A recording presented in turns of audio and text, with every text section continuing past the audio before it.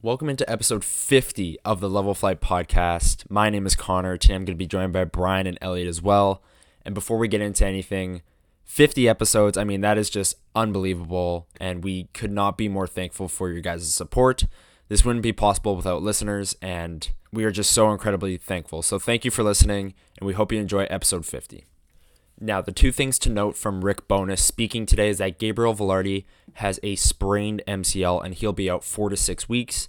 And Mason Appleton is a game time decision for Thursday night's game against the Vegas Golden Knights. Outside of that, we covered a lot in this episode, so stick with us and enjoy episode 50. This is Danny Jilkin, and you're listening to the Level Flight podcast.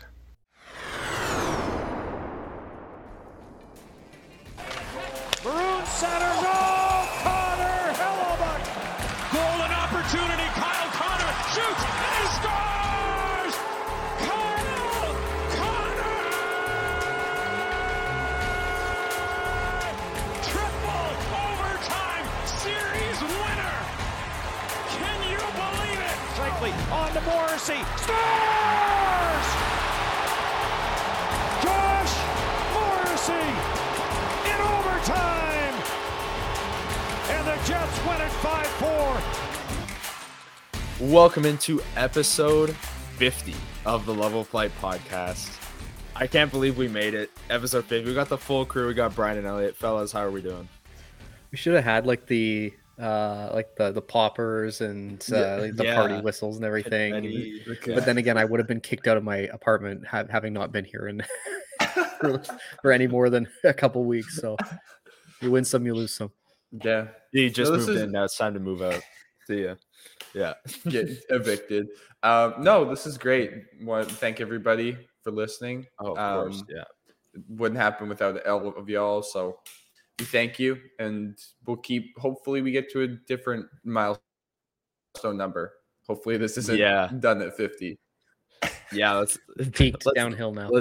Let's double it. Let's double it. Double it and give it to someone else. Those videos are great. No, but Elliot's right. This wouldn't be possible without people listening to us and giving us the opportunity to talk about the Jets. So thank you. And we wanted to kind of reminisce on the past 50 episodes and talk. And I'll start by saying, I have most notably my mom. Shout out my mom. But she basically always talks about how bad we sounded on episode 1, how unsure of ourselves and how unconfident we sounded, and how far we've come since then and how much better the podcast is now. But we started, and that was all that mattered, right? As we started, it was episode 1, and we've come a long way. 50 episodes. Here we are. It's been a blast, but I wanted to talk about episode 1 specifically because that was quite something, Brian.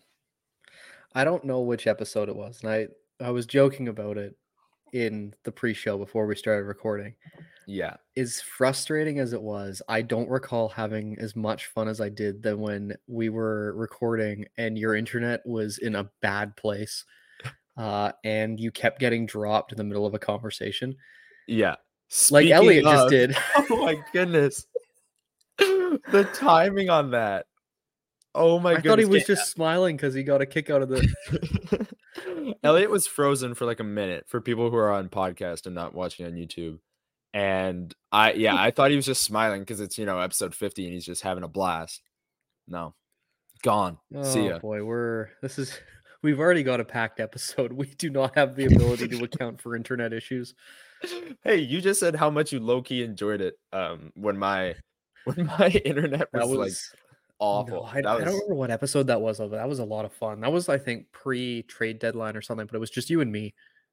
Yeah, because we had 4 topics, and I would have 8 minutes of bandwidth before my internet would go, and it was always a race to finish the topic before I left. Another one, I think it was definitely early on. Oh, he's back. He's back. Brian just talked about how one of his favorite moments was me always lagging out of the one episode we did. And then on cue. Yeah. On cue. It's I don't know what it is today. But I'm having some internet issues. So hopefully it can stop so that we can. It's just all of the things for episode 50 are going to come out. So all the mistakes, all the slander, all the internet issues. Now. Well, no, it's not even that. It's just everything that's happened in the last 50 episodes is all just going to happen in one episode, or I guess 49 previous. But there, yeah. Brian talked about the internet issues. There was also one episode we were in studio. Also, that was a time itself was when we were in video. Studio. I think we got to go back to that for one episode in the future here, just for old time's sake. But we were in the studio, and I remember we could not control ourselves laughing wise. I don't know what episode this was, but there was a good 5 minutes where one of us would say something and we would just laugh for a minute and then say another thing and laugh for another minute. And it's like, this is not good podcast content. I think that was near the end of the semester and we were all just like very tired. But I also remember how there was like a solid 5-episode stretch where somehow Elliot would weasel in some sort of Winnipeg high school basketball reference. We're like talking about the Leafs and Canadians. And he goes, you know what this reminds me of? Dakota. Well, I've got the jersey. I know. If you want to do that. Sorry, we're gonna unprofessionally just move my camera. See, we're already off the rails and we're 5 minutes in. This is what happens when you have internet issues. We're not cutting this out. There's no way. We can't. No, everything stays in. No, we've had some really good moments. We've had some really good laughs. The one that people keep bugging me about is the Logan Stanley thing, but that I will never live that down. Logan, before you leave town, if you still want to have that race, we can. I know I'm going to lose, but the Logan Stanley thing, it doesn't even have to be explained what it was. No. We just know. It's just is what it is. Mm-hmm. Yeah, we've had a blast doing this. It's been so much fun, and all three of us are back. You know, the summer was dicey. We were pretty busy. The first couple weeks of school, Brian was moving into his fancy new apartment. Fancy, very fancy, very fancy. From what I see on the backdrop, there looks very fancy. It looks like I'm literally like in the clouds with how bright it is outside. But it's also not high rise there. Yeah, if you can count the 6th floor as a high rise. Yeah, Brian's really in like Vancouver in like some massive I've never been in Winnipeg. Yeah, never. No, but it's been an absolute blast, and I can't wait to keep going. Elliot is frozen again, so I'm just gonna stop talking before he just bolts out of here. No, I think we keep going because we've acknowledged it already. Yeah, it's a good call. No, what we want to do. Go ahead. Before I think what we've accomplished in the first 50 is beyond what we could have possibly imagined, and we thought this was just going to be a fun little thing we did on the side, and if it worked, it worked. If it didn't, it wasn't going to be the biggest thing if we dropped it. But we're 50 episodes in, essentially growing every time we release an episode. And I'm thinking maybe for episode 100, we'll go through and we'll find clips. And we'll have a clip show. The first 100 episodes, like a best of. A montage. Yeah, that's a great call. That is a great call. Yeah, Elliot left again. His Wi-Fi is going to give him issues. I think he said he's switching to his laptop, so hopefully that fixes things. While he's getting back in here, I'll just preview the episode. We're going to rank our top 5 goal songs. There's a lot around the Jets, but we want to start with something lighthearted off the bat, episode 50. We loved doing that last year, so let's do it again. Then we're going to get into the games. And then at the end, we're going to get into Gabriel Vilardi went down with an injury against LA.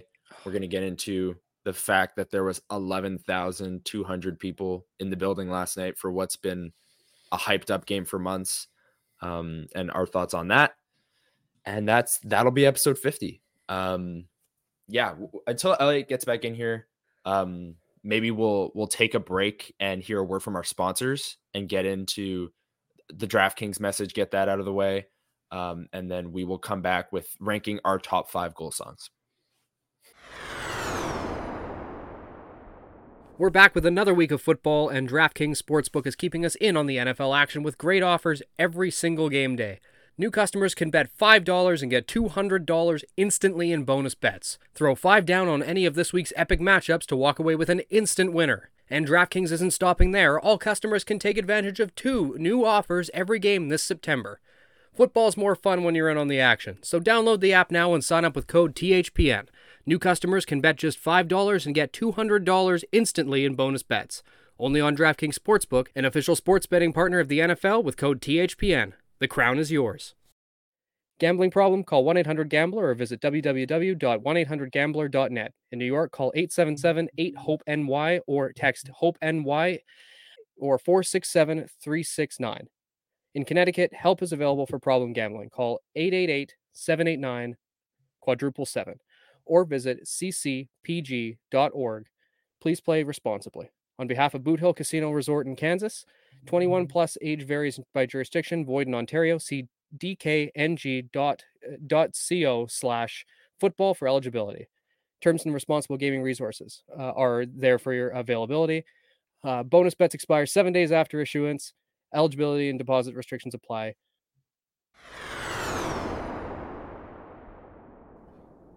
And welcome back into episode 50 of the Level Flight podcast. Elliot's back. He's switching it up. He's he's figured out the Wi-Fi issues for now. Yeah, no more. No, we're staying in. We've got lots to talk about, so we don't have any time for any of this. That's for sure. Yeah. And we wanted to start with the goal songs. That was really fun last year. We're gonna rank them. We're gonna go 5 through 1. And we're each gonna say our 5th, and then each say our 4th, all the way down the list. It's kind of more fun that way, revealing it one by one. Let's start with Brian. What is your 5th song on your top 5 goal songs? All right, so I kind of cheated here, and I did 2 players, but I did both goalies at number 5. Okay. Because fair. I'm sorry, a goaltending tandem of Gangnam Style and Rasputin. That's good. I like Rasputin. I'm not a fan of Gangnam Style. Like, I know it's like a meme now, but I just listen. You had to be older so when it was released. I guess, yeah. That was a social phenomenon. Yeah, fair. I just found it so random. Hellebuck came up to Gangnam Style. I guess goalies are weird. Listen, I hope that both of them score this year. Why don't Elliot? What's your? Well, people were saying online that it probably isn't having to do anything with them scoring. It'll have to do with like that's technically their shutout song, I think. Maybe, yeah. Which I think is more viable. I'm sorry. As much as like if Connor Hellebuck was going to score, he should have scored against Florida. He had an open net. There was an empty net, and he could have shot it, and he didn't. So, or when they make like a big save or something. I think they'll find a way to mix them in for sure. Yeah, which is a little weird, but okay. So at number 5 for me, I'm going with Ain't No Mountain High Enough for Mark Schaefer. Okay. Yeah. So I will make this very clear. This top 5 was not easy to make, but not because there were so many good choices. For the flip opposite. Wow. But we'll all mention it later. I think there's been a downgrade. So my initial reaction was that it was a downgrade, but I've kind of grown on the list a little bit.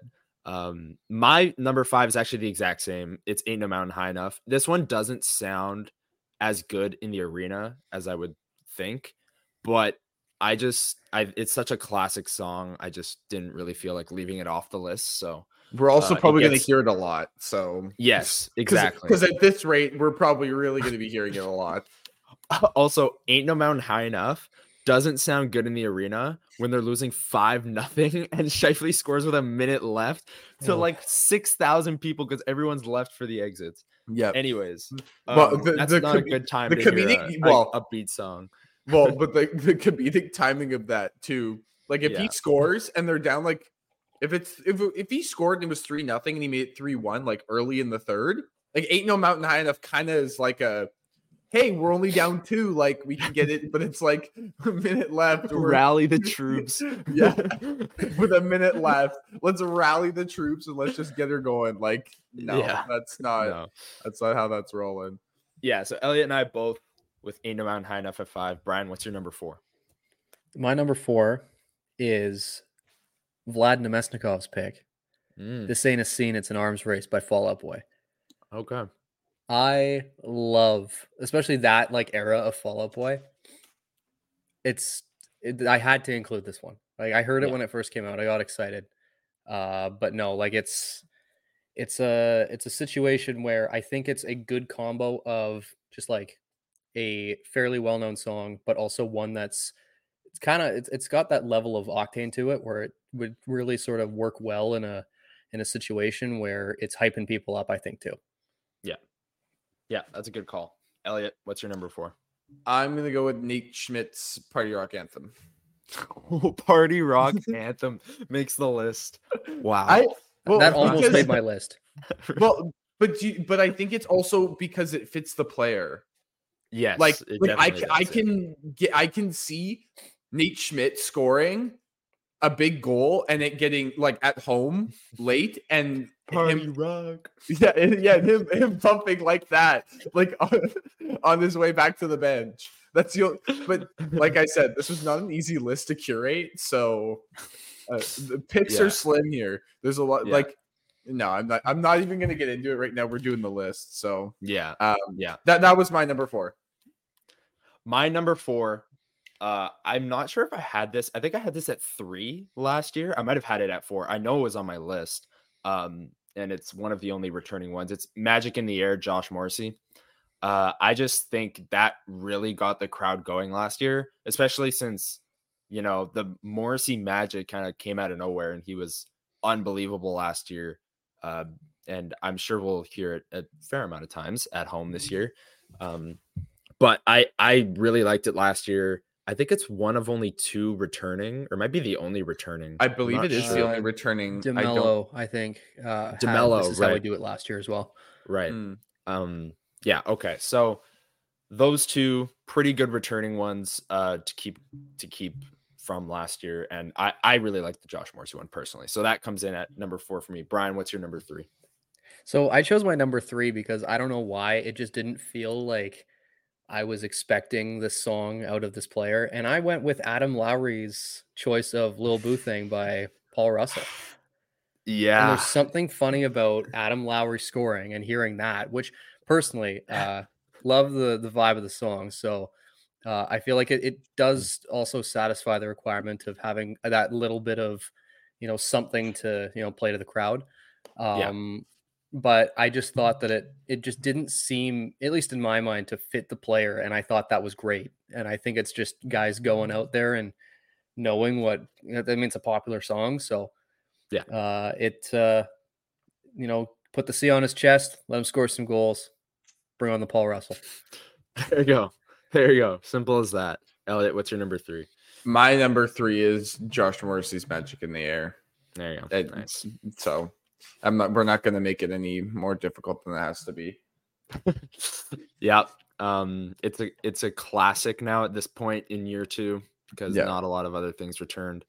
Speaking of returning songs though, my number 3, This Is How We Do It, Dylan DeMello. I just think this is kind of funny in a way because Dylan DeMello obviously not a huge point producer, goal scorer. He scored the goal and we heard it against Florida and it sounded great in the arena. But there's something funny about like a shutdown defensive defenseman scoring a goal and saying like, this is how we do it. Like he's like showing people how to score goals. Like he knows, like he's a 50 goal scorer. This is how we do it. No, I just find that pretty ironic, pretty funny. But the song is great too. It fits the player. DeMello seems like a quiet yet like hilarious player. So I think it fits, and it comes in at number 3 for me. I have a feeling one of you is going to have it in the top 2. But Brian, we'll go to your number 2. My number 2, it takes me back to the first few years of the return of the Jets. And it's Kyle Connor bringing back Hell Yeah by Rev Theory, which in my honest opinion was pulled as the goal song way too early. And then they hadn't had like a solid one for a while. I feel like that one just there's something about like it would be like the actual lyrics of the song, and then as they're lining up to face off, hearing the guitar solo from it, just unrivaled. Yeah. And I thought that him going back to that was a great sort of fan service play, but it's also I love the song, so I think it does a good job of satisfying all fronts there. And Kyle Connor, Rev Theory, hell yeah, number 2. Love it. Elliot, what's your number 2? So Connor, you were right. There is somebody in the top 2.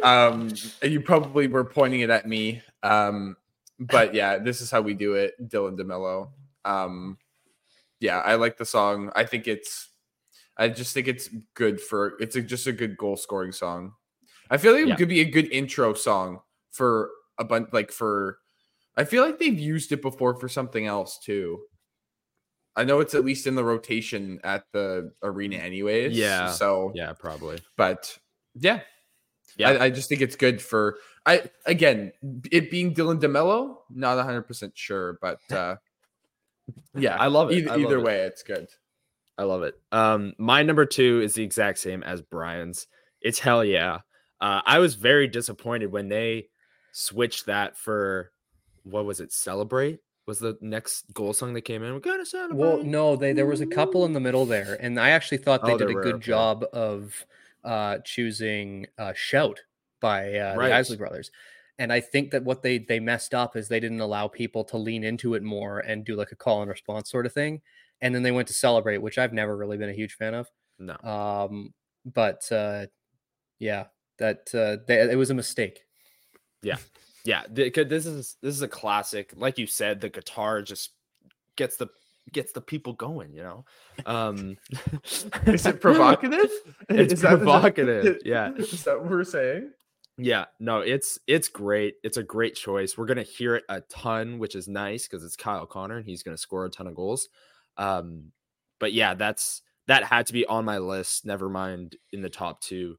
It challenged for my number 1, but my number 1 we'll get into. Now Brian is kind of I think there's a clear-cut number 1. Brian thinks there's a clear-cut number 1, and he's kind of, before the show, he said he's worried that we have different number 1s, but we'll see. Brian, what is your top goal song for the 2023-24 Winnipeg So Jets? I was raised listening to this artist, and I think it's perfect that the artist from the state represents a player from the same state. I'm going "Let's Go Crazy" by Prince for Dylan Sandberg. I love Prince. I think that song as an entity as itself, it is such a symbol of sort of Minnesota sports culture, and having a guy from Minnesota have this as his song, it really fits for me. But also having "Let's Go Crazy" as a goal song when fans are undoubtedly cheering already, it gets you going. I grew up a massive Prince fan. My mom introduced me to him, and I thought that him having that was my clear-cut number 1. I knew it immediately. For the record, it's not mine, but we'll go to Elliot first. Elliot, number 1. So I just want to say honorable mention real quick to Brendan Dillon and Elton John. That I thought about making the list just because I believe that was an original song. Well, I know they used to play it at the arena for the longest time. So him kind of throwing it back to that, I think is pretty cool, especially with them doing a bunch more retro stuff this year. Yeah. But yeah, I think it's Kyle Connor. Hell yeah. I to be honest, like I said, I didn't really have a clear-cut number 1. Like all of these, my top 5 are kind of probably closer than your guys' top 5. To me, there's nothing that like stands out from the rest, but hell yeah, it's pretty good. Yeah, I agree with that. Obviously, Brian and I both had it at number 2. It's classic. It's a throwback. It's great. Mm-hmm. My number 1, neither of you even had on your list. We have not mentioned this yet, which is unbelievable. But I do like both your guys' picks for number 1. Brian, the whole Minnesota Prince connection for Sandberg. Again, we talk about it fitting the player. It doesn't fit the player more than that. And then obviously Kyle Connor, hell yeah, that works. But my number 1, Alex I follow with Nothing But a Good Time. I can't believe this is not on your guys' list. This is just a great song, first of all, and it fires you up. It's a good pump up song. It fits the player. Alex Iafallo is like a grinder. You know what you're gonna get. You're gonna get nothing but a good time from Alex Iafallo when he's on the ice, right? But yeah, no, I really like this choice. It's my number one, obviously, and I'm kind of disappointed you guys didn't even have it on your list. It was on the outside looking in. Yeah. Ouch. Yeah, Unreal. just like the Jets will be after this window. This was as soon as I heard it as soon as I heard it when he came on the ice and they introduced him, I knew it was going to be my number one. Honorable mention, since we're doing that whole thing, Gabriel Vilardi's Macarena. I just feel like if it's weird, but it's awesome, because if people start doing the whole Macarena dance where, you know, doing the whole thing, that could get people going, get people standing up doing a dance. No, but I love it, and we'll see how bad his injury is, but we hope to hear it a lot inside Canada Life Center. But let's talk about goal songs and just go. Oh yeah, I gotta remember that. But he's hurt. Injured. Yeah, but he's hurt. To me, I thought about Macarena, but I was like, I don't know if I really like it in that specific setting. We'll see how he hasn't scored yet, so we won't know how that's gonna be. But yeah, I guess Brendan Dillon's my only honorable mention. Brian, do you have honorable mention? So he actually has yet to see the ice this year, really. But my honorable mention is Declan Chisholm's It's Tricky. Yeah. And I love that song. I think that one I would, if we could, I'd like to hear it at least once this year. Yeah. Maybe. Well, I don't think you scored 20. You don't break AHL records and not at least get a couple games in. But I don't know if we're good. Wow, you know what? I shouldn't be talking about that. We know what this organization is capable of. So we really shouldn't. Here we go. Here we go. It devolves so quickly. Yeah. All it takes is one word. Next thing you know, you're going to be challenging Logan Stanley to a race. Whoops. Sorry, already that challenging like Kevin episode 8 to a fist fight in the street. Yeah, it was like episode 4.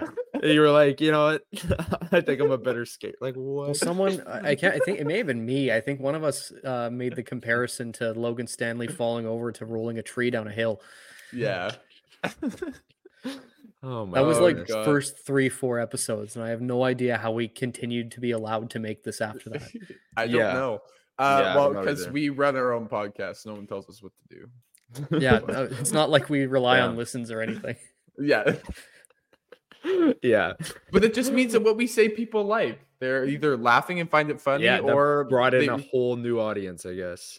I'm sorry, listen. If we could somehow bring Logan Stanley on and have Elliot erase him. Have Elliot face. I don't know if there's much else we can do. Yeah, I don't know. Look him in the eye and say it to his face. Yeah, I guess so. That's probably the only thing you can do. Look him in the eye. Oh my God. Yeah. Yeah, I don't know. Hey, you know, we're off the rails a little bit here. We have lots to talk about. We need to rein this in because we have too much to talk about. Yeah. Let's get into the games. We're not going to talk about Calgary because we're recording this on Wednesday, October 18th. That was a week ago today. The Jets lost 5-3. They outplayed them. You've heard the stories or read them from a week ago. But on to Florida and LA. The first two games of this homestand. Tonight, when you're hearing this, they'll be playing Vegas, who is undefeated, defending Stanley Cup champs. Really tough matchup. And I'm going to throw a note in at the beginning of the episode on Gabe Vilardi's status because we should hear today the Jets practice at noon at the Iceplex or Hockey for All Center. So that we'll talk about later. We'll talk more about that later. But for now, the Florida and the LA games, the Jets beat Florida 6-4. They lose to LA 5-1. Let's start with Florida. What were your guys' initial takeaways, Brian? I'll throw it to you first. What did you like from the Jets' first win of the year and them putting up six goals? That was the definition of an energy win. You saw it kind of from all over the place, but especially the new one of the two new signings with Scheifele, and he has put his full self into being Mark Scheifele, and that involved getting a Gordie Howe hat trick and fighting Matt Tkachuk, who, let's be clear, you shouldn't punch people when they're down, Matt. But no, I thought it was a great. You're going to try to tell Matthew Tkachuk what to do. Listen, I'm a Brady fan. I'm not a Matthew fan. Both of them run around like they run the league, so there was a Brady's better Brady chant, can rein it in a little bit more than Matthew can, but no, I mean the Senators fan in me likes Brady Tkachuk better, but that's beside the point. The game got a little bit closer than I would have liked at the end, where it was very clear that there was a guard letdown when things were winding down a little bit, and it got a little bit uncomfortable. Luckily, the empty netter put it away, but I'm sorry, we've seen it before where I think it was a game against Carolina either last year or the year before where they scored 2 or 3 empty netters to tie it. And then Jets ended up winning in overtime. I think that was a Josh Morrissey breakaway.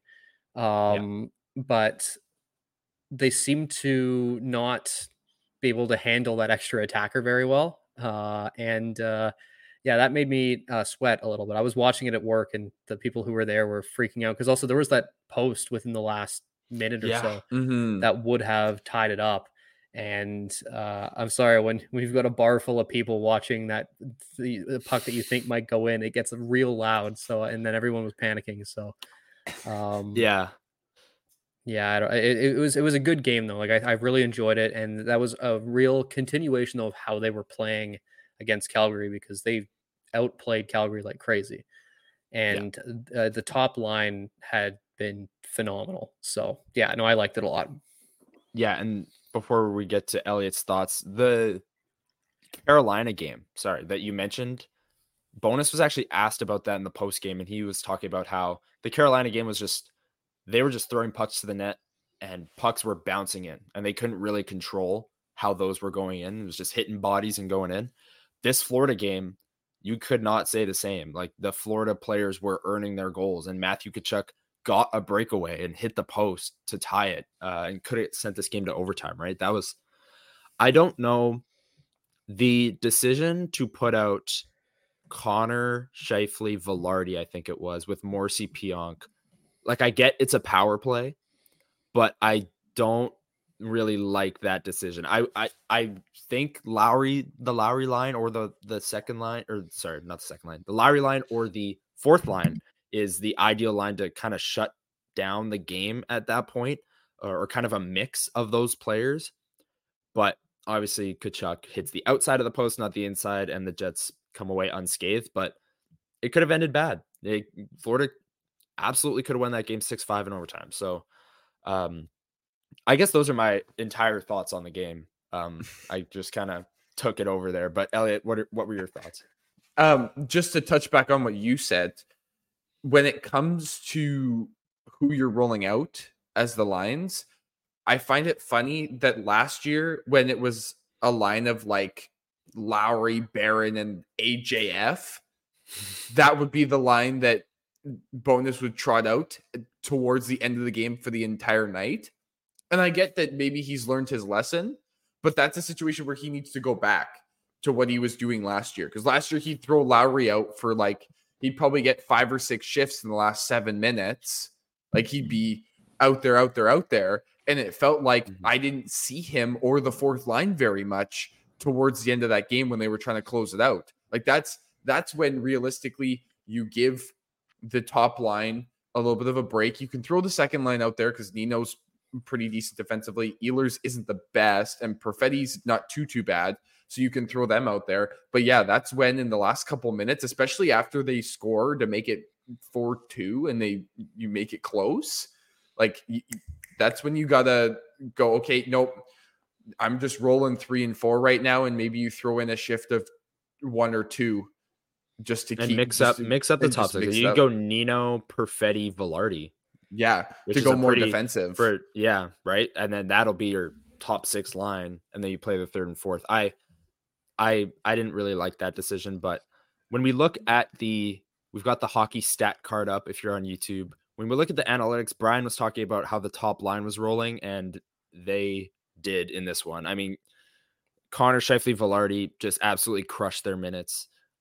Morrissey, again, up there. He's up there a lot. Perfetti, Schmidt, Niederreiter, Barron. Pionk with a good game analytically. He actually has looked good in the first 2 games. The LA game, I don't think anyone looked good, so you can't really just single out Pionk in that one. But well, we can say confidently he has not been the worst defenseman on the ice this year. No. Yeah, and that's a step up for Pionk. I mean, he's had the 2 rough years in a row now. How is he going to bounce back? We're only 3 games in, but it's looking a little bit better from his point of view. But again, the top line, I think, is the story here. In game 1, too, the stat card looked very similar to this. They crushed their minutes. And then let's go to the LA game because it's very different. It's very different. Alex Iafallo is up there. Gabriel Vilardi, who left the game in the first period, is up there. That should tell you all you need to know, that a guy that left in the first period is second on this stat card, basically because everyone played longer than him, got shelled in their minutes, so they're below him. Scheifele, Nemestikov, you can't even, like, Scheifele and Nemestikov on this stat card would be at the bottom of the Florida one, but they're third and fourth, right? So this was a rough game all around from the Jets. They came out flying in the first. Gabriel Vilardi obviously goes down with the right knee injury. And Ehlers after the game said, you know, he wants to say that this didn't affect them mentally because you want to say that you just powered through. But when a guy like Vilardi, who has been through a ton of injuries in the past, goes through another one, you can't help but wonder, right? So it kind of took the wind out of their sails because they were flying to start the game. They crushed the Kings in the first period, but then obviously lost the game 5-1. So something went wrong there. What were your guys' thoughts, Elliot? I'll start with you on PL Dubois' return to Winnipeg and the Jets getting smoked at home. I think you have to begin with that out of the 9 periods that this team has played so far, periods 8 and 9 have been their worst, or were obviously their worst. Like, not even close. You can't debate it. I still think that first period, even a little bit for a good chunk after Vilardi got hurt, they were still all right. But in this game, it just, as soon as he went, all of their momentum was zapped as soon as he went down. And it just felt like, I know you made mention on Twitter yesterday during the game saying Bonus was just trying to roll whoever on that top line. Like, sometimes it was Nemesnikov, sometimes it was Ehlers, sometimes it was whoever. Kupari even got a couple shifts there. I think that just him rolling all these lines and then trying to deal with losing somebody on the power play and this and that, like, it's tough. And I completely get where Ehlers is coming from, where you want to just say, like, no, we powered through, like, we at least made the close game. But like, as soon as he went down and the LA had a chance to regroup and kind of figure out and kind of readjust themselves, the game was over after the first intermission. Like, it wasn't even close. Like, after that, if you guys don't already know, follow us on Twitter.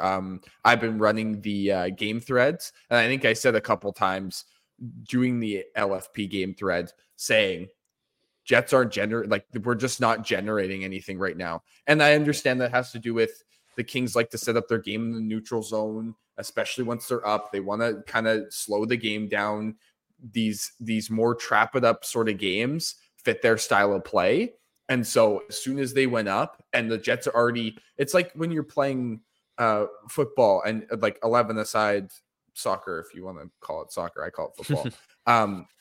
When you're playing football and someone on your team gets a red card and you're down a man and the other team scores, most teams stop pressing. Like, they'll either start pressing more to try to just get you to turn over, and then they start time wasting.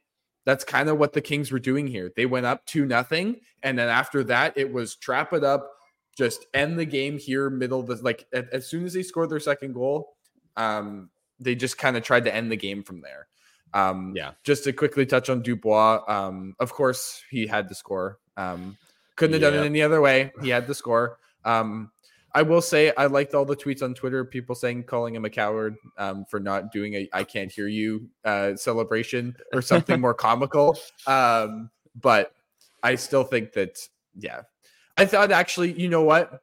To be quite honest, and I hate this isn't the LA Kings podcast, I actually thought he had a good game yesterday. He actually looked like he was alert and playing, but we know why that is.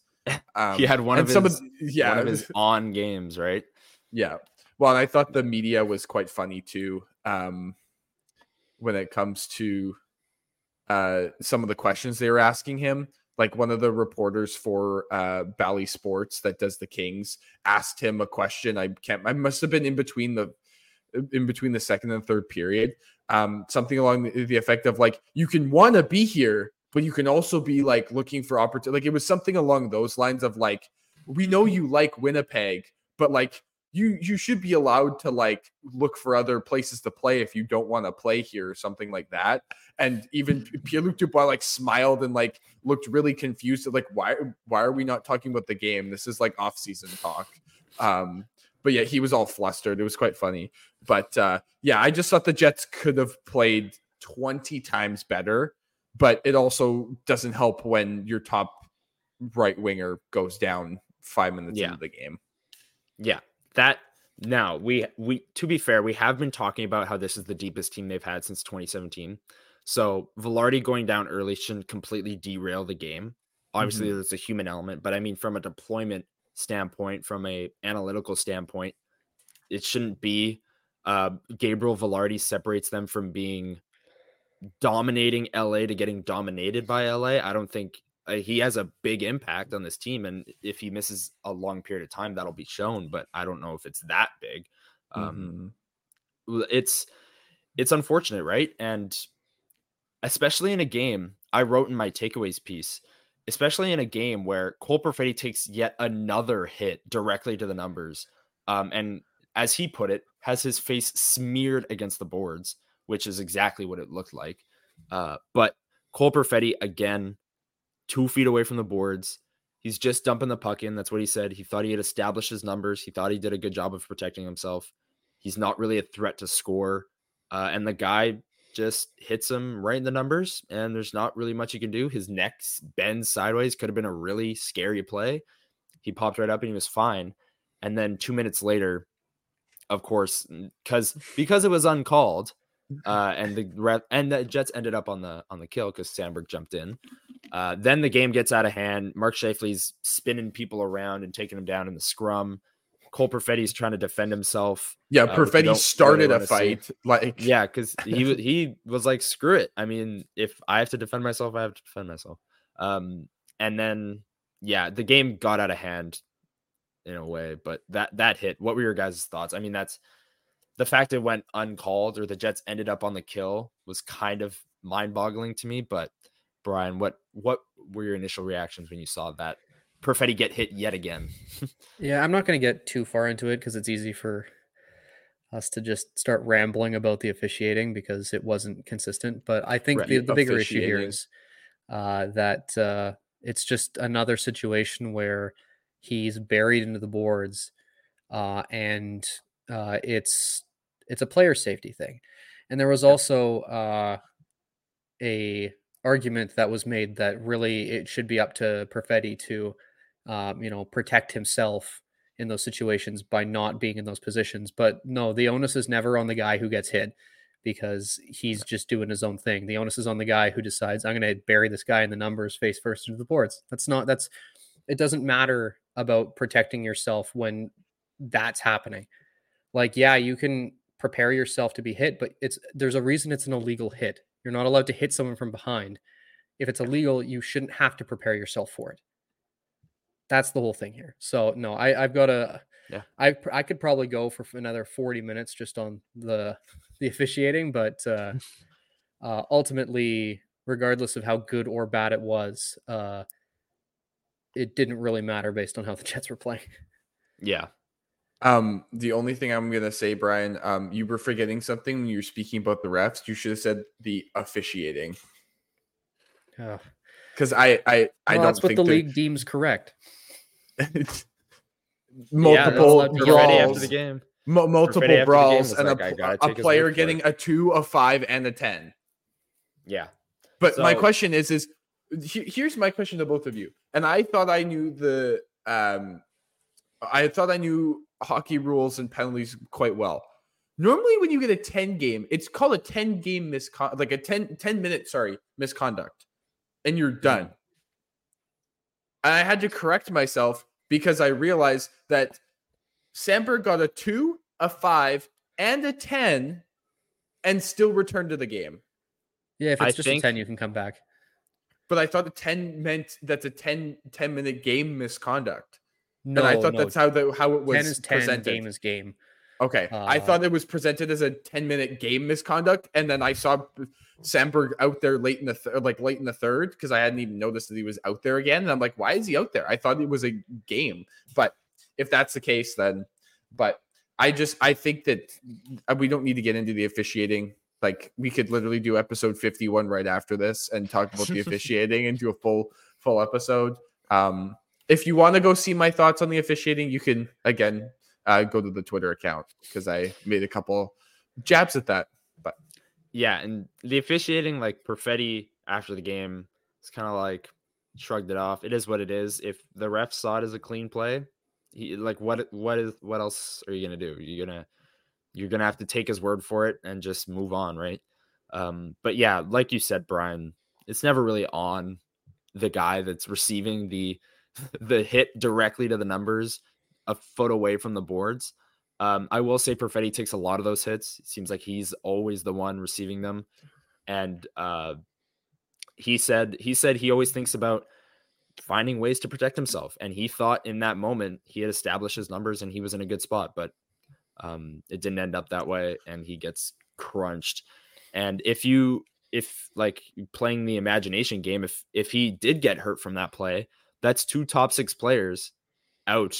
With Vilardi and him, with a team that we've talked about, health is probably the biggest component to them being a playoff team in the West because Perfetti hasn't been healthy. Ehlers wasn't healthy last year. Vilardi was his first healthy season last year. He played 60 games. He didn't even play the full 82, right? So health is huge. We'll get an update on Vilardi. That situation kind of is what it is. But in terms of Perfetti and that second line, which hasn't produced yet in 3 games, they've got to get going. They've got to stay healthy. Yeah, they've got to get some run. My only thing about Perfetti is the Jets have already had to put him back to his natural position because of risk of injury. I said this. I messaged the guys last night. It's out of necessity too, though, right? Like it's out of necessity, but like it's also out of okay. He's supposed to be safer down the middle. Like like I said, I texted the guys last night and I said I don't want to see a situation where Perfetti either pulls an Andrew Luck and decides that he has to retire early because he can't take any more hits because the league can't figure out how to stop illegal hits from happening, or he has to retire because he's been hurt too many times, or he gets a career-ending injury. Like we don't need to get to that point. Like that we've already moved. The Jets have already moved the position out of necessity, but also to protect him. It doesn't need to go any further than that. And for some reason, the NHL, the officiating, and I guess the players too can't figure out how to keep everybody safe, because I don't know why guys want to hit. Like I get if it's an accident, and I get if the player comes out and says, that was my bad, I thought he had established blah, blah, blah, it was an accident. But when someone runs at somebody like that, and it's clearly an intent to get a dirty hit in when you have the opportunity, I don't get why guys want to do that, because they should know that either A, somebody else is coming after them, or B, then they're the next target to get hurt. Right? Yeah. And then it becomes a targeting game, and then that's when it really gets out of hand, which we've seen it happen before. Guys do that all the time. They circle games on their calendar, especially guys like the Ryan Reeves, the bigger guys. When they know somebody got hurt on somebody, they circle the next time they play them, and they look for them. And then it becomes an issue. So we'll have to see, but Yeah, it needs to Perfetti moving positions out of necessity, and for injury risk, it should stop there. Yeah, that hit has to be called in the game. Yeah, plain and simple. Whether it's Perfetti or anyone else. And I think there should be a high like there should be a high penalty. Like it shouldn't just be a 2-minute minor for that. Like it should be a 10 I think something there's a debate. more severe. I think there's a debate to be had for 2 or 5 there. I think it's boarding 2 minutes. My issue is also this. The thing is, there's 2 arguments here. One, either the officials police the game by calling the penalties that need to be called, or the players police the game by taking things into their own hands. Right. Neither happened on that play because Sandberg took things into his own hands because of the dirty hit, and he was the only one who came out with the penalty there. Yeah. Like there's like you get to a point where it's like, okay, what do you want? Do you want the players to police themselves, or do you want the officials to take control of things? Because neither are happening here. Yeah, it was ridiculous, and they did absolutely let the game get out of hand, and it did in the late second period into the third. Before we get into the attendance, because we do want to talk about that, what do you think if Vilardi misses one game or however many games he misses, say for Thursday against Vegas? My thoughts on the lines is you move Iafallo up to play with Connor and Scheifele. That kind of replaces Vilardi the best, I'd think, kind of a defensively responsible winger. And then in Iafallo's spot, you move Nemestikov up and go Nemestikov, Larry Appleton. Do you guys see it the same way in terms of if Vilardi misses time, where does the shuffling happen? I think it's pretty clear cut. That's what you do. But Brian, what are your thoughts? See, I think that makes sense. I just find it interesting that there wasn't a move to do that last night. Like I know there was some shuffling around, but at the end of it all, you had Nemestikov move up, and that was kind of what stuck. Yeah. So I don't know if they want to split that third line for whatever reason. Like I don't understand why there's a latching on to a third line, but like, I think there's a couple options here, and there's safe options. There's non-disruptive options, and there's we'll see what happens because it's early in the season options. And that's that third option that's more interesting to me, is because I'd actually be curious to see how a Rasmus Kupari, who I thought had a great game against LA, how he would do with guys like Scheifele and Connor. Obviously, that puts a lot of responsibility on him because, let's be real, those two don't have a sparkling defensive record, which is someone like an Iafallo or a Nemestikov would help accommodate for. Right. But I'll be honest, like last night, we saw flashes of why he was a first-round pick. So if you can somehow find something out of that, at least if it's in like for a couple games just to see if it works, it's early enough in the year that if you find out that he can hang with this top line, then suddenly you've got better options. I do think though that the safe option, probably what they're going to end up doing, is either going with either Iafallo or Nemestikov, or they're just going to bump Ehlers up and figure out the second line. Yeah, bumping Ehlers up, I don't know. I guess you can give that line all the offensive zone starts and just let them cook offensively. But yeah, that's kind of like we're just trying to outscore the other team's option. And for a team that's given up 5, 4, and 5 in their 3 games, it might get. They're already trying to do that. Yeah, they're already trying to outscore the other teams. I wouldn't be shocked if Brossoit gets the start tonight against Vegas. When you're listening to this tonight, obviously it's not tonight, but. Yeah, Elliot, game. The revenge game. Elliot, how would you shake up the lines if Vilardi misses any amount of time? So I'm in agreement with Brian when it comes to short term. I actually think that putting Kupari looked all right and we've already mentioned that he played on that first line a couple times. I thought that he actually looked not too bad on that first line. But I do think that the Jets probably make the safer decision and go with an Iafallo or a Nemestikov. Now, I'm going to play devil's advocate here. And in case it's not just one game, Connor, you and I had talked to Murat Atesh of The Athletic, and we asked him, what would happen if a player obviously in the bottom six gets hurt. That's where they just throw in David Gustafson, whatever, you call up a Parker Ford.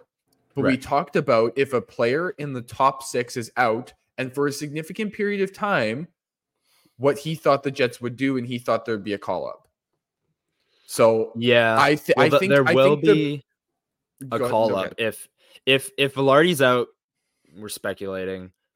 If he's out 2-3 months, there will be a call up no matter what. It's just a matter of whether it's Chaz Lucius and Brad Lambert, or one of those two, or it's a Parker Ford and they bump everyone up the lineup. Yeah, I can't see them doing that this early in the season. I just can't. But we'll figure that out today, how severe that injury really is and what the update really is. We're going to take a quick break. Brian's got to get out of here. So if you want to say any closing remarks on episode 50, Brian, take it away. Because I'm missing it, let me just say this. The attendance discussion that you guys are going to have without me. This is the result of having several years of mediocrity and a boring game day experience, and prices going up. It's a combination of those three things that have driven things to the way they are. And I'm sure you guys will expand on it, but I've got many thoughts on the matter that I could probably ramble, but I have to run. So folks, enjoy the rest of the enjoy the rest of the episode. And I'll be back next week. Episode 51. Episode 51. Wait. Let's do it. All right. See ya, Brian. And Elliot and I are going to continue with the attendance discussion when we come back. Welcome back into episode 50. Brian has left us. He had to bolt, but I've still got Elliot here, and we have an important discussion to have. The Jets last night, Pierre-Luc or PL Dubois returned to Canada Life Center. 11,226 people. The capacity at Canada Life Center is 15,321, I believe. Yeah. It's around 15, mid 15,000. It's increased. 15, it used to be like 14 or 13 or something like this. It used to be like 15 on the nose, I think. Yeah. And like 15 and like 2. Now it's 15,300 or whatever, right? Yeah. And I'm interested to hear your thoughts on this because it's a very interesting topic. It has a lot of Jets fans panicking, and honestly, kind of rightfully so when the LA Kings come to town and it's Dubois' return and it's hyped up as a big game and the arena's only 2/3 full or 4/5 full. Not even 4/5. Yeah. It was, I think, 74%. So yeah, pretty close. My thoughts right now, I have thoughts, but I'll defer to you first. So I think it's a combination of a couple things. I think number one, the biggest thing and the most important thing when it comes to a franchise should be your fans. The Jets have either A, neglected their fans, and also B, they have threatened them. Inadvertently and advertently. So for people who don't know, because saying that, hold on. Yeah, there's the Forever Winnipeg ad that they put out. I think it was last year. Yeah, at the end of the season. Yeah, and in the ad, I think they showed the team moving to Atlanta, or like the shot of the Jets in their last game saying bye to the fans on the ice there, and they were saying like never again. Like we've got to show up for this team because never again do we want this to happen, right? And it's kind of like, okay, well, that's kind of a threat that you could just move the team again. But anyway, that's how fans took it for sure. Yeah. Just to add context to what you're saying. Now, inadvertently is also throwing up a banner saying 5 days a week that you can fly to Atlanta in the arena. Thanks to Winnipeg, which is an international airport. I'm not sure how that was allowed to do. I know you're cringing over there. I don't get that at all. Just put up. You can fly to the States 5 times a week. Like you don't need to say Atlanta. Like, no, you know what? We're not even going to go there. We're not even going to say that there's some sort of conspiracy that they saw that the building was empty, so they wanted that picture to go viral so that people would come. No, they're not that like. They're not that forward thinking. But I think it also, funny enough, I think it has to do with, like Brian mentioned, some of it has to do with ticket prices, but it's not even that. Like I almost bought tickets for Thursday's game to go with my girlfriend, and they would be $44 to sit in the upper bowl. But the difference is they're verified resale tickets. So it's people who have bought tickets and wanting to sell them back. But that's what, like, I will say that's one way to easily refill up the building is having these resale tickets go on sales and repurchase them. But then again, you go and find a game that hasn't had all their standard tickets sold and it's $60, $80. Like even like, and that's to say that was $44 for section 3. Oh, I can't remember, but it was like 312 or 3 something up in the upper bowl in the corner, like third last row. Resale tickets for Thursday's game, or I guess tonight's game, if you're listening to this when the day that we release it, it's still like $280 to sit in like section 108, middle of the section. And that's one ticket. And that's the resale ticket. That's not even the original price ticket. So it's easy to get in the building, but then as soon as those cheaper tickets sell, then nobody wants to buy even the resale tickets because they're still too expensive. Now, concessions are also an issue. So people don't want to pay for, like Connor and I were talking about it. Different event, but it's still Canada Life Center. It's still their same pricing. Connor, you said you had gone to the Daniel Caesar concert and you bought an alcohol. We're not going to say what it was, but you bought an alcoholic drink, just one. You were overage, everything. Like we're all safe over here. This is not it's not a secret. No. You bought a drink and it was quite expensive, but you also had the pop onto it, and you said it ended up being like $20 or $30 something. Yeah. And it's like, okay, I don't want to like, and this is, I know we're in a different economy than we were back in like 2008 to 2010. My dad and I used to have season tickets to Moose games. Mm-hmm. And he used to buy me end of the first period, like before the game, we used to always buy hot dog or pizza or whatever. That used to be cheap. That used to be like $1.50, $2, whatever. We'd get a pop. That was $1.50. He used to buy me in between either like at the first intermission or the second intermission, he'd buy me another pop and a popcorn from not even one of the main stands. It was always, we bought it, one, because it was cheaper. But two, like it was easier to get to the carts that were sitting outside. But like I used to be able to walk up with a $5 and buy a popcorn and a drink and still get change back. Now, if I hand the guy a $5, that's just for the popcorn. Like now I'm pulling out a 10 and I don't get change. Like I get zero to any change, like literally no change or minimal back. Yeah. Like that's why I go, like I've gone to concerts. I've gone to Jets games. I've gone to Moose games. Or even this summer when I was going to Sea Bears games when I wasn't credentialed. And for me to sit there and fork over money was difficult. Like there was at least one or two games where I went, and I believe there was a Jets game last year where I didn't buy anything because I had paid over $100 for tickets for myself and my girlfriend, and I didn't want to spend any more money because why do I want to fork over another $40? Because there's concerts where I've gone and I check my account and I check my balance and I check my history and I go, oh my God, I just spent $80 on like 4 drinks and some food. Like I could have gone to like, I hate to say this, but I could have gone to like the Keg or a restaurant and gotten like a steak dinner and a drink and also treated my girlfriend as well and paid like $90 and been like, wow, that was a really great meal and it was healthy for me.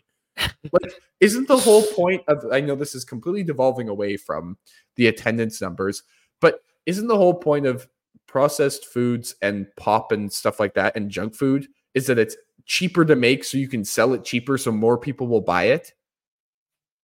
Yeah. I mean, that's driving away from the completely different thing of what we're talking about. But that's my conception in my head. It's cheaper to make, so you're still making a profit. You don't need to like completely jump the profit margins to make a profit here. Like it doesn't need to happen.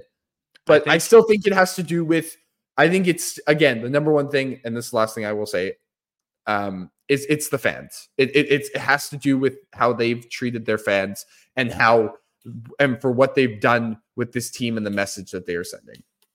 Yeah, I think it definitely has to do with that.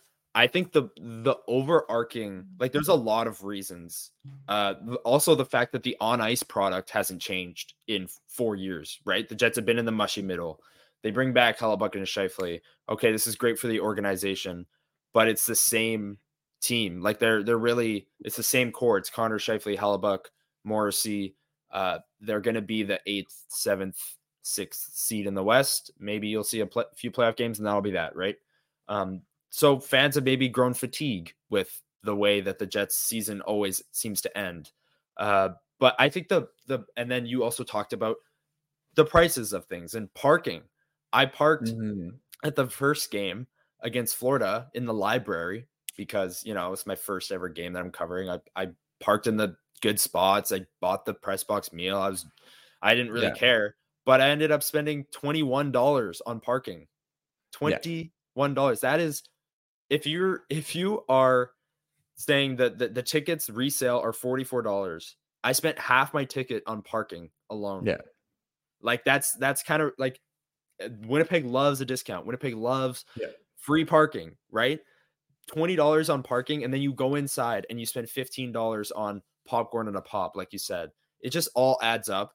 And we're getting to my point, which is the overarching part of all of this, is the economy that we're in and the fact that people can't shell out hundreds of dollars for every Jets game anymore, right? Yeah.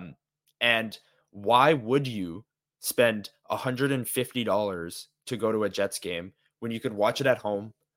You'll already have your adult beverages in the fridge, right? You're not spending $14 on a craft beer. You've already got it in the fridge downstairs. You've got it loaded up. The on TV product is great. Like Dan Robertson and Kevin Sawyer do a great job on TSN.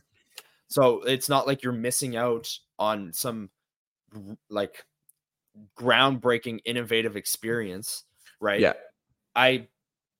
I don't blame people, and it sucks because when the Jets came back, they had how many thousands of people on the waiting list for season tickets, and now the building is 3/4 full in a game that was hyped up for a long time. Now, like I said, it's the economy. People aren't sending out hundreds and hundreds of dollars to go watch the Jets, especially when the on-ice product hasn't changed. The in-game experience hasn't changed. The concourse finally changed this year, but that was long overdue. They made good changes. And then, they made the concourse changes. The prices of everything are going to go up. Yeah, that's my issue. Great. You shelled out the figure that's out there is $13 million to do all these concession changes. No, that's not what we like. That's great. That's great that there's more options. They're being more inclusive. I like that they're doing that. But my thing is it just means that more money you have to shell out at a game. Like nowhere are the prices coming down. And I get that everyone and the Jets will say, oh, well, we need to make the money because we're losing here and there. And because of the economy, we need the prices up. Okay, great. But everybody else is. So if you don't start to either make a change yourself in terms of on-ice product or some sort of other incentive that you can get people to come to games, people aren't going to pay because they're going to go, well, you're still, as much as you're in trouble because you're not making as much money, you're still making money hand over fist. Yeah. So why am I going to shell out my dollars if I'm going to, especially last night? So the people that didn't want to go to that game got vindicated because the Jets get smoked 5-1. They don't look good for 2 periods. You essentially paid for 1 good period of play, and you just shelled out half of your month's rent on popcorn, chips, and a beverage. Like, how much popcorn do you buy? A lot. I normally get the big bag, but Well, and that's why it's like $8. I don't know. Yeah. I can go to, I hate to say this, we're not sponsored, to be clear, but I can go to Co-op and buy like the huge bag of popcorn for $2. Like your point of you have everything. It's literally the meme of I want this. Well, we have whatever it is at home. Yeah. Right. Like it's literally, I want to go to a Jets game. No, we have the Jets at home, and you put it on the TV. You grab your $2.50 bag of chips. That's more than what they offer at the arena. Like, unless you're going to keep the prices the same and offer similar products for the same similar pricing that you can get outside, or even just like, I understand you have to make a profit, so you have to bump it up a little bit. Yeah. But I shouldn't be paying $5 for a hot dog when I can go and get like a thing of wieners for like $5 and pay for buns and eat as many as I want and put as much, like I can put whatever I want. Like I can put bacon on, I can put cheese on it and do it for cheaper than, and do it more times than I would at a Jets game. But I understand that they have to make a profit margin, but it doesn't mean you need to increase the price by $3 or $4. Like it can go up 50, 75 cents. And if you, I'm not saying I'm a business student, but if you know anything about business, you know that the more product that's sold, yes, you may not be maximizing your profit margins, but over the course of time, as things are being bought, you're still making a profit. You're still going to make a somewhat close to, maybe not the exact same amount of money, but it's close enough. And all it would take is just to bump the prices down, at least just for concessions, if we're talking there, and it would make fans happy. There have been so many years of fans complaining about pricing for everything. Just bump it down slightly. I understand that you need to do that, but right now, and you can, Connor, you can attest to this, I would rather spend $30 or $20 either on a Moose game. Like Moose game tickets are $30. I'd rather do that. I get the concessions are still high, but the product right now is going to be so much more fun than some Jets games. The younger players, there's going to be more flashy plays. It's going to be more unpredictable. You don't know what product you're going to get. But the other thing is I'd also rather pay the $20. I know they're increasing their prices by like $5, but I would have rather last summer paid $20 to go to a Seabears game. I know I'm a basketball guy and that sounds a little biased, but it felt like every time I paid for a ticket to a game until I was credentialed, it felt like I got my money's worth, even if they lost. Yeah. It felt like I was getting my money's worth. That's like, I don't blame you at all for having that thought. I don't blame any of the fans at all, because the truth is, in Canada, people are trying to save money everywhere they can. And if it means not going to a Jets game here and there, like a Jets game is a luxury financially, right? Like it's a lot of money to go to 4 or 5 Jets games a year, even, never mind having season tickets, right? At the end of the day, people are trying to save money, and you can't blame people for trying to save money. We'll see how the attendance is, because it'll be at the forefront. Everyone's going to be talking about it. We're going to see what it is on Thursday against the defending Stanley Cup champions, who are undefeated with 1 million Manitobans on their roster. Like, this is another game that should do well attendance wise. Like, Vegas is not a small draw in terms of like, oh, Vegas, like, I'm not going to go to the Arizona Coyotes game. No, whatever. I'll save my money. Like, Vegas is a big team, right? So this $44. They should sell more tickets than LA. It should be closer to the home opener, which was 13,000 ish. But yeah, we will see, and we will talk about it next week, because it is something to monitor for sure. Yeah. Spend 25 minutes on this topic. We said we were gonna do like 5-10 talk about it. But we both got pretty fired up about it. So I know it's a big issue. It is a big issue for Winnipeggers, for Jets fans. So it's definitely something to note. Let's get out of here. Episode 50. We wanted it to be a long one, to kind of celebrate the 50th episode. So I think we got our wish. Like an hour and 20. We might be hour and a half. We might be. So if you're still hanging around, thanks for sticking with us. And we'll be back next week. Hopefully there's, the storylines have kind of calmed down a bit, and we can just kind of update you guys on what's going on. But yeah, huge week coming up for the Jets. They get Vegas tonight when you're listening to this. They get Edmonton Saturday, and then they get St. Louis next Tuesday, which is a 7:45 p.m. puck drop Central Time. Now, you want to talk about something to watch for ticket sales? That is something to watch for ticket sales. 7:45 puck drop. And why is that? Was that just the random game, or is it because that's the day that they're doing all those games? Yeah. Okay. I couldn't remember if that was the day. So every single team in the NHL is playing that night, and every game is staggered. So there's a game at 6, 6:15, 6:30, 6:45, instead of 5 games starting at 6, right? Yeah. It's going to be NHL red zone type of ordeal. There's going to be all this cool stuff. That's going to be awesome. So it's going to be interesting to see what a 7:45 p.m. puck drop looks like at Canada Life Center. But yeah, that's the week coming up. Obviously, Vilardi, the biggest news. I'll include a note at the start of the episode because I'm going to be heading to Jets practice in about an hour here. But this will be yesterday when you're listening to this. So we'll see what the news is there. But unless you've got anything else, I think we're good to get out of here. I think we're good to get out of here. Other than, once again, thank you, everybody. Yeah. And if you don't, shameless plug, follow us on all social medias, our personals and the LFP account at Level Flight WPG. Tell someone you know about Level Flight Podcast. Tell them you like it. Tell them give it a shot. Give it a listen. Leave a review. Hour and a half. Leave a review. Yeah, support us a little bit. We really appreciate it. Hit the like button, subscribe, do all that.